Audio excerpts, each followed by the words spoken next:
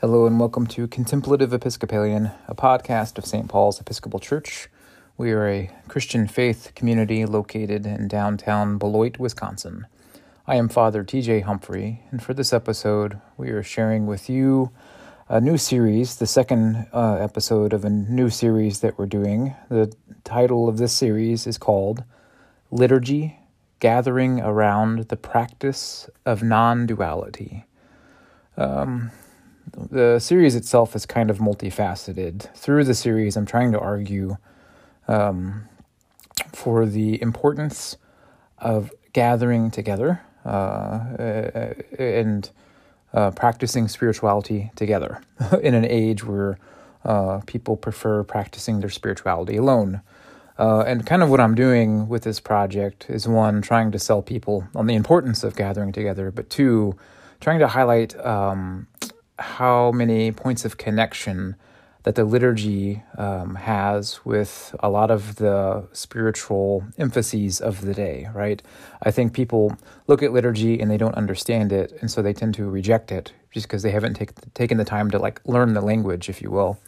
But if they would understand it and see how, more importantly, it connects with their own spiritual rhythms and yearnings and all of that stuff, I think they would second guess some of their decisions. So basically what I'm doing is kind of breaking down different parts of the liturgy and explaining them from a mystical point of view.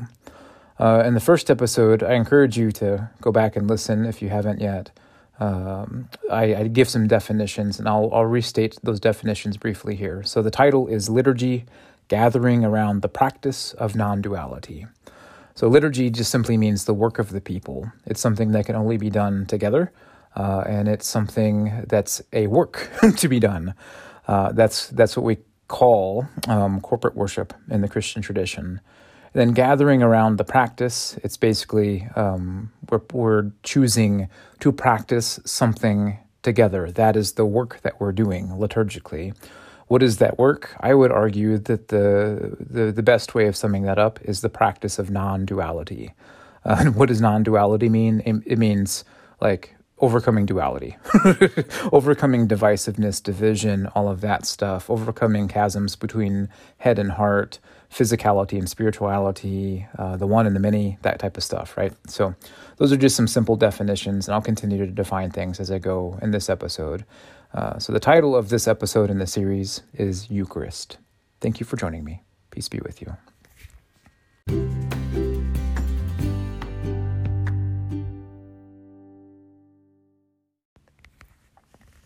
Thank you for joining me once again as we journey through this new series called Liturgy, Gathering Around the Practice of Non-Duality. If this is the first episode that you're tuning in for in the series, you may want to push pause and go back and listen to the introductory episode first. There's some important information in there that kind of ground you before you go deeper into this thing with me. As I mentioned before, in this series, I'm going to unpack the mystical elements of the various parts of the liturgy as I see and as I experience them as a priest. And my goal is to unpack it all as best as I can for everybody listening, but especially for those who may not be all that familiar with the historic Christian liturgy as it is practiced in the Episcopal Church.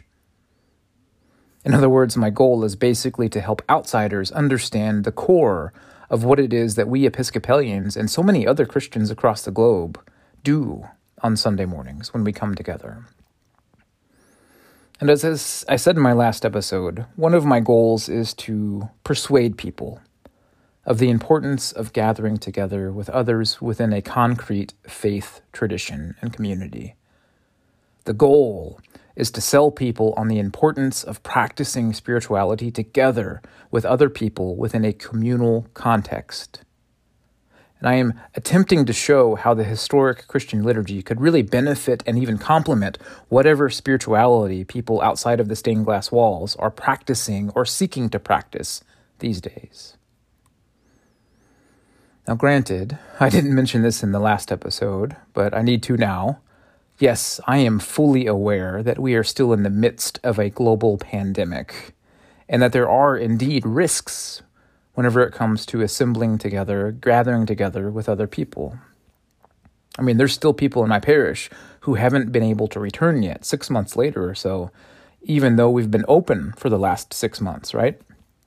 Because they are in the high-risk category themselves, or because somebody close to them is, and they don't want to inadvertently spread the virus to them. I totally get it. They're making the right choice.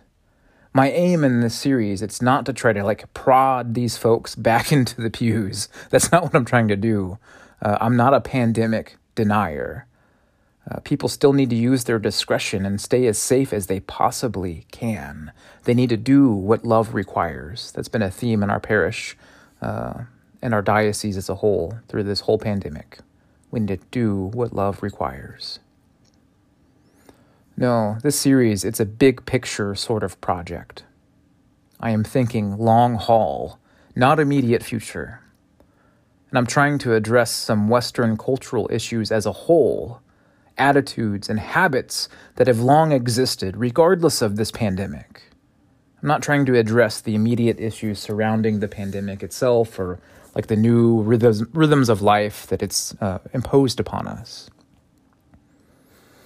And again, my angle here is purely mystical. People who have spent a lot of time in a liturgical tradition like ours may listen to me and feel like I'm not being comprehensive enough, or that I'm focusing too much on things that they would deem as being of little importance. And many people who have a passion for liturgical studies, for example, they tend to really zero in on the history of the liturgy and how it has developed or devolved over the passage of time. Yeah, that's not my concern here. That's not what this is about. And it's not that I don't have opinions about such things or that I haven't studied these things extensively, because I really have. It's just that's not what this project is about. Personally, I have a passion for studying the liturgy, and I've had that passion for years now, long before I even became Episcopalian. But I have often found that people who talk about and teach about the liturgy the most, they are usually painfully irrelevant whenever it comes to applying the liturgy to the lives of everyday, ordinary people. They usually fail at helping people to make sense of it. And worst of all, these folks, they tend to strip the mysticism right out of the heart of it. So much so that people cannot find points of contact between their own prayer lives and the liturgy itself. Just tragic. So my goal here is to not do that. My goal is to provide something that is life-giving, relevant, and exciting for people. In other words, all I'm simply doing is trying to present the liturgy to you all in a way that I wish it could have been presented to me a long time ago. So what I'm going to do is I'm going to take the Eucharistic liturgy as it is now, as it is practiced in my little parish, and I'm going to go from there. And again, just a reminder, this is a lot of preface here, I know, but I'll get to it soon enough. My sincere hope is that many spiritual but not religious people who are listening to this will be able to perceive that whatever it is that they are looking for in their lives, that mystical experience that they know to be true, but they don't quite know how to name it just yet, my hope is that they will come to realize that that can be found in the rituals and the rhythms of the Church's rich liturgical tradition. I'm reminded of a story of a good friend of mine who, even though he grew up in the Church, he ended up leaving it for a season because he fell in love with Eastern spirituality, and he got quite agitated with Christianity, like so many people these days. So he fell in love with Eastern spirituality, so much so that he moved to India. And after spending some time in India, living basically almost as a Hindu monk, practicing under a guru, his guru asked him why he had uprooted and traveled all this way to the other side of the globe to find the thing that had been in his tradition all along, in his Christian tradition.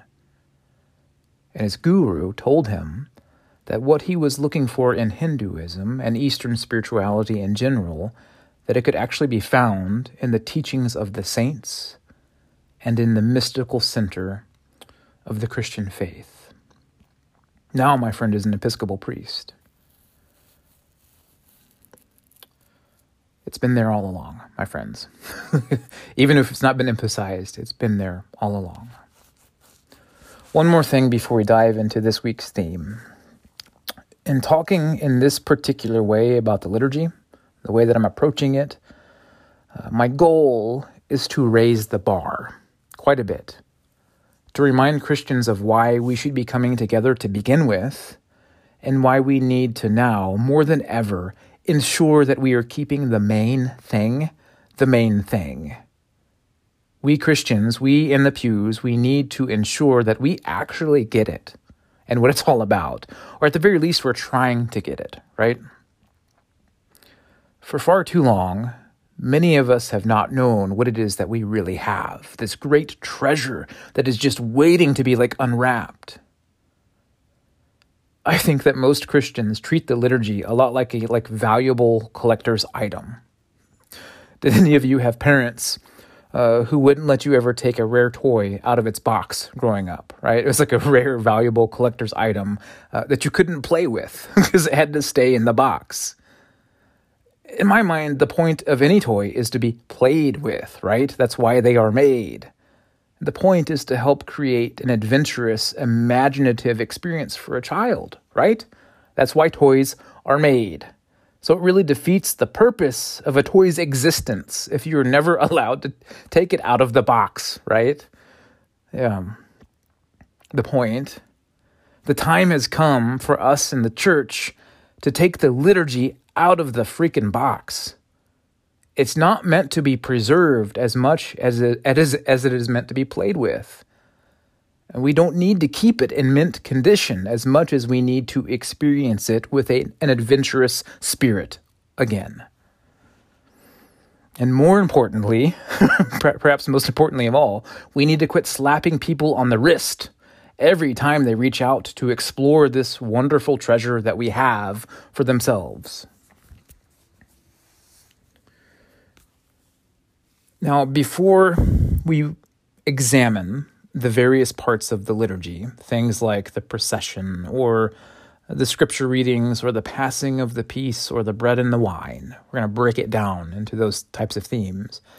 Before we do that, I want to take a step back and I want to look at it all through a panoramic lens. In other words, I want us to examine the thing as a whole before we attempt to break it down into its individual parts, because the individual parts cannot be understood without first looking at the whole.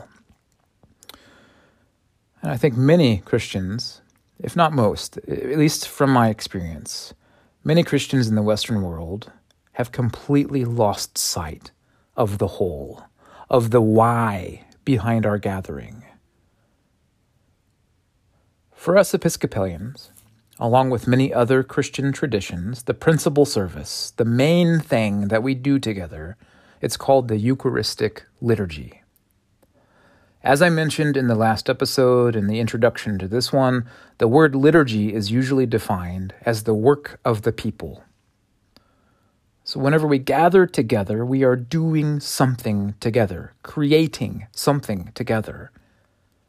And what we are doing is something that could not be done if we did not do it together in real time, face to face, shoulder to shoulder. In order for the work to be done, a plurality has to be present.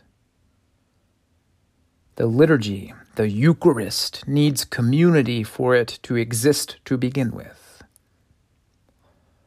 Now, the other significant aspect of this definition for the word liturgy is that it is also a work. It is the work of the people. We don't come to church to passively consume a product or to be entertained. We come to church to do something. I think that's something that most people do not get. I think that most people who leave the church behind, they do so because it isn't entertaining enough for them. There's other people who leave the church behind for other reasons. I get that. But I think most from my experience, most people I've talked to over the last several decades, they basically leave the church behind because it bores them. Well, newsflash. The church is not meant to entertain you. I'm sorry to break it to you, folks. And for those people who complain of boredom during church, I just have to roll my eyes. Like, if you cannot sit in relative silence with other people for 1 hour a week and meditate upon the divine, well, I'm sorry, but that says more about you than it does the church. It really does. So don't try to come to me and tell me about how deeply meditative and contemplative you are if you cannot manage to make it through a Sunday service once a week without getting bored. And if you're bored enough to want to leave, it only proves that you're not willing to do the work. Moving on.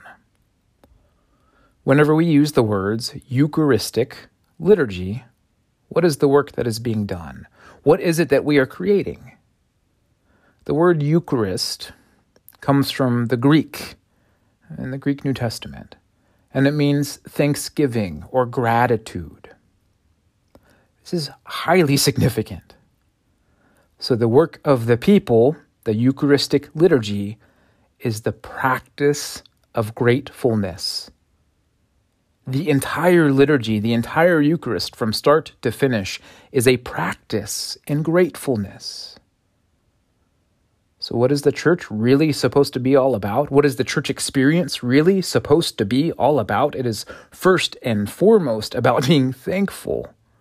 First and foremost, it should be about creating a culture, an ethos of deep gratitude. In the moments leading up to the part of the service where the people come forward to receive the bread and the wine at the altar rail, the body and blood of Jesus, the whole congregation enters into the part of the service that is called the Great Thanksgiving. This is an important point that often goes entirely unnoticed, even though it's like printed in the bulletins or in the prayer book, whatever you use in your congregation. It's called the Great Thanksgiving. Now notice what it's not called. It's not called the Great Petition or Great Time of Intercessory Prayer. It's not called the Great Time of Shame and Self-Loathing or the Great Time of feeling really shitty about your sins. It's not called the Great Time of Praise and Worship either. It's not called the Happy Clappy Fun Time for Jesus. It's not called the Great Indoctrination or the Great Dogma or the Great Repentance. No. The heartbeat, the pinnacle of the whole thing is an expression of gratitude, great gratitude. It's not just thanksgiving, but great thanksgiving. It's about giving thanks for those things that have already happened. It's not about begging God for something that we have yet to acquire. I mean, the Eucharistic liturgy's very existence assumes that grace has already been fully poured out, that love has already been bestowed upon all of us. We don't need to acquire this love or this grace. We don't come to church in order to earn God's acceptance or favor. The whole liturgy, it already assumes that all of these things belong to us already. They've already been given to us. So all that's left is grateful response. All that's left is to accept God's acceptance of us, to make peace with God's peace with us, to rest in God's resting in us. All that is left is the expression of gratefulness for all that has already been given to us, for the reality that we have already entered into. We just haven't woken up to it fully yet. It's really unfortunate, but I think a lot of what I'm saying is probably a paradigm shift when it comes to how many people think about the church today. I think most people come to church, I think, to get something out of it, when really church is mostly about giving something, gratitude. We come to church to say thank you. Thank you for life. Thank you for this moment. Thank you for these people. Thank you for the love that surrounds us. Thank you that we've been deemed worthy enough to play a role in this whole cosmic drama that is our very existence. As Meister Eckhart once wrote, if the only prayer you ever say in your entire lifetime is thank you, that would be enough. And that's what we are coming together each Sunday to do, to say that prayer. That is enough. Now, the interesting thing is this is that whenever we practice gratefulness, we end up receiving like one of the greatest gifts of all, the reality of this present moment. Gratitude, it roots us in the present, perhaps more than any other practice or mental orientation.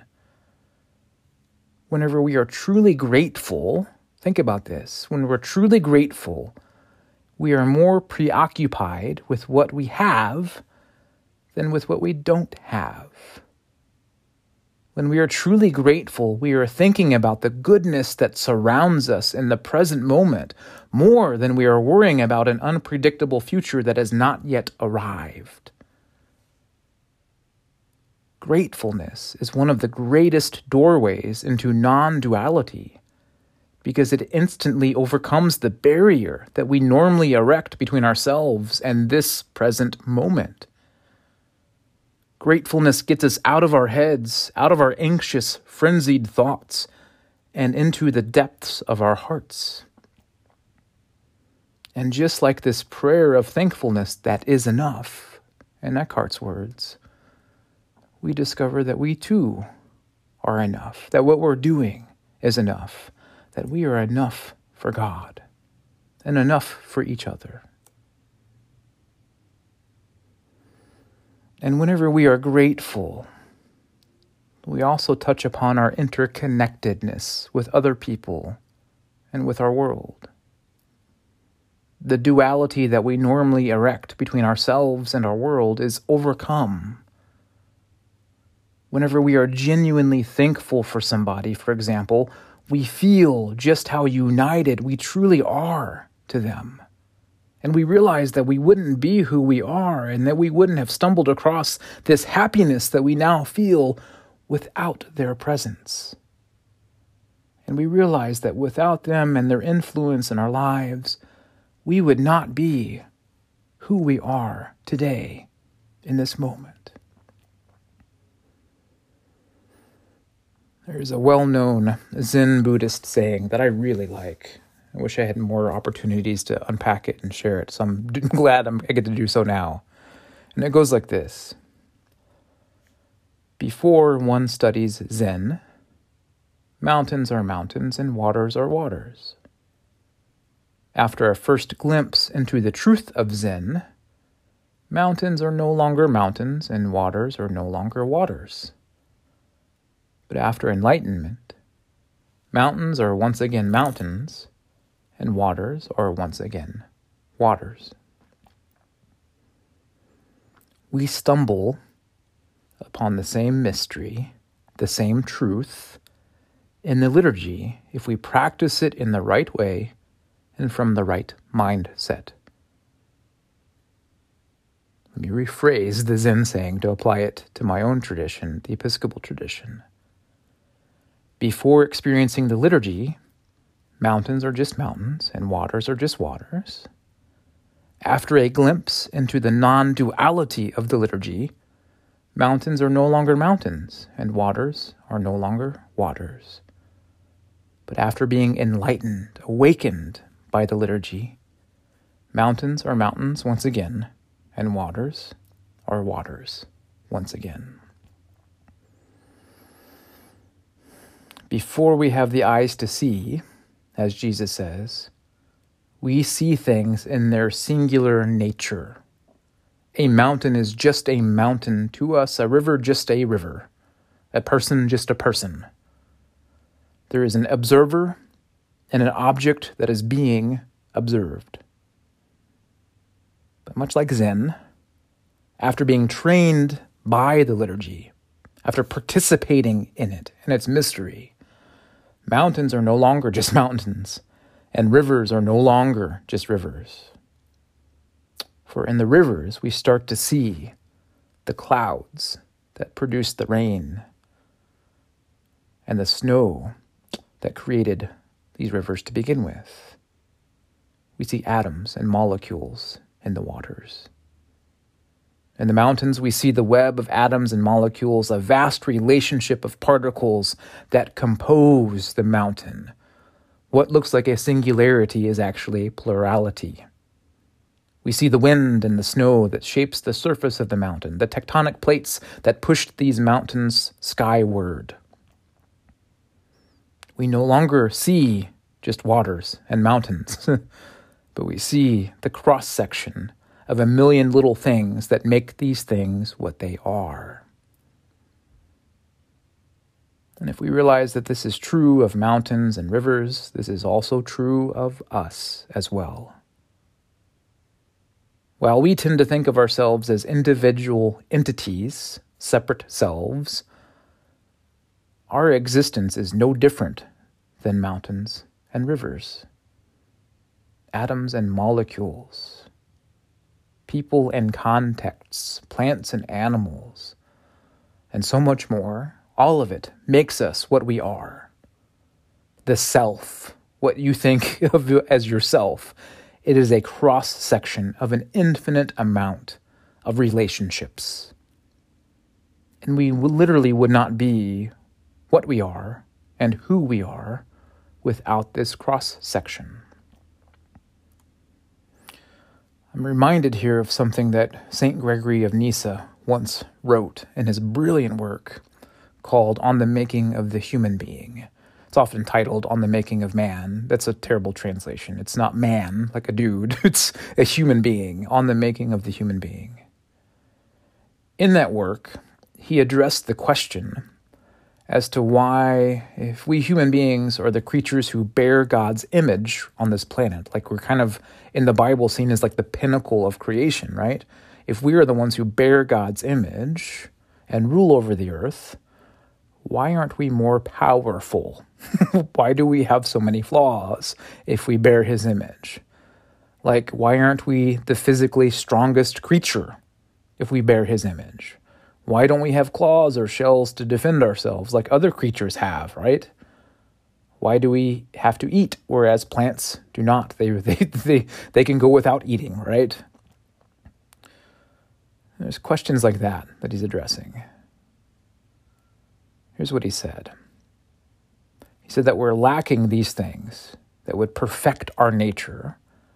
Because if we had these things, if we were to be made physically perfect, we human beings would still be dumb enough to overlook our interconnectedness and our dependence on the whole cosmos. In other words, God made us with certain weaknesses so that we would awaken to our interconnectedness to the whole cosmos, to everything, and respect it. So we are forced to take things from the earth and make clothing and shelter and tools for ourselves, whereas other creatures don't have to do it to the extent that we do. In other words, God made us in such a way where we would realize that we depend on things around us for our survival, for our very being. Thus, we live into the image of God, not by ruling over everything, not by making Mother Earth subservient to us, but we live into the image of God whenever we come to the understanding that our very existence is a cross-section of the entire cosmos. We are a living, breathing relationship of all things. We are a microcosm of the macrocosm. And once we are enlightened to this truth, then mountains become mountains once more, and waters become waters. We are able to see the complex relationships that make them what they are. We see just how much everything is connected. All duality is overcome, and we shift into non-dual consciousness. My friends, we come together on Sunday mornings to thank God for all of the infinite number of ways in which He has blessed us into existence and held us together in existence. We come together to thank God for all the ways in which He and the whole cosmos that He has created has contributed to our very being. And we express great thanksgiving as we joyfully acknowledge that without God, we would not be who we are today. To be sure, there are other ways in which the Eucharist overcomes duality, such as in the practice of partaking of the bread and wine. And I'll touch on that later. Those parts are yet to come. But for now, let me conclude this talk by summing up the main point of this whole thing, of this whole talk. The Eucharistic liturgy is the practice of non-duality because it is the practice of gratefulness. And gratefulness is the practice of non-duality because it is the practice of snapping awake to the harmony of this present moment and all that God has gifted you with through it.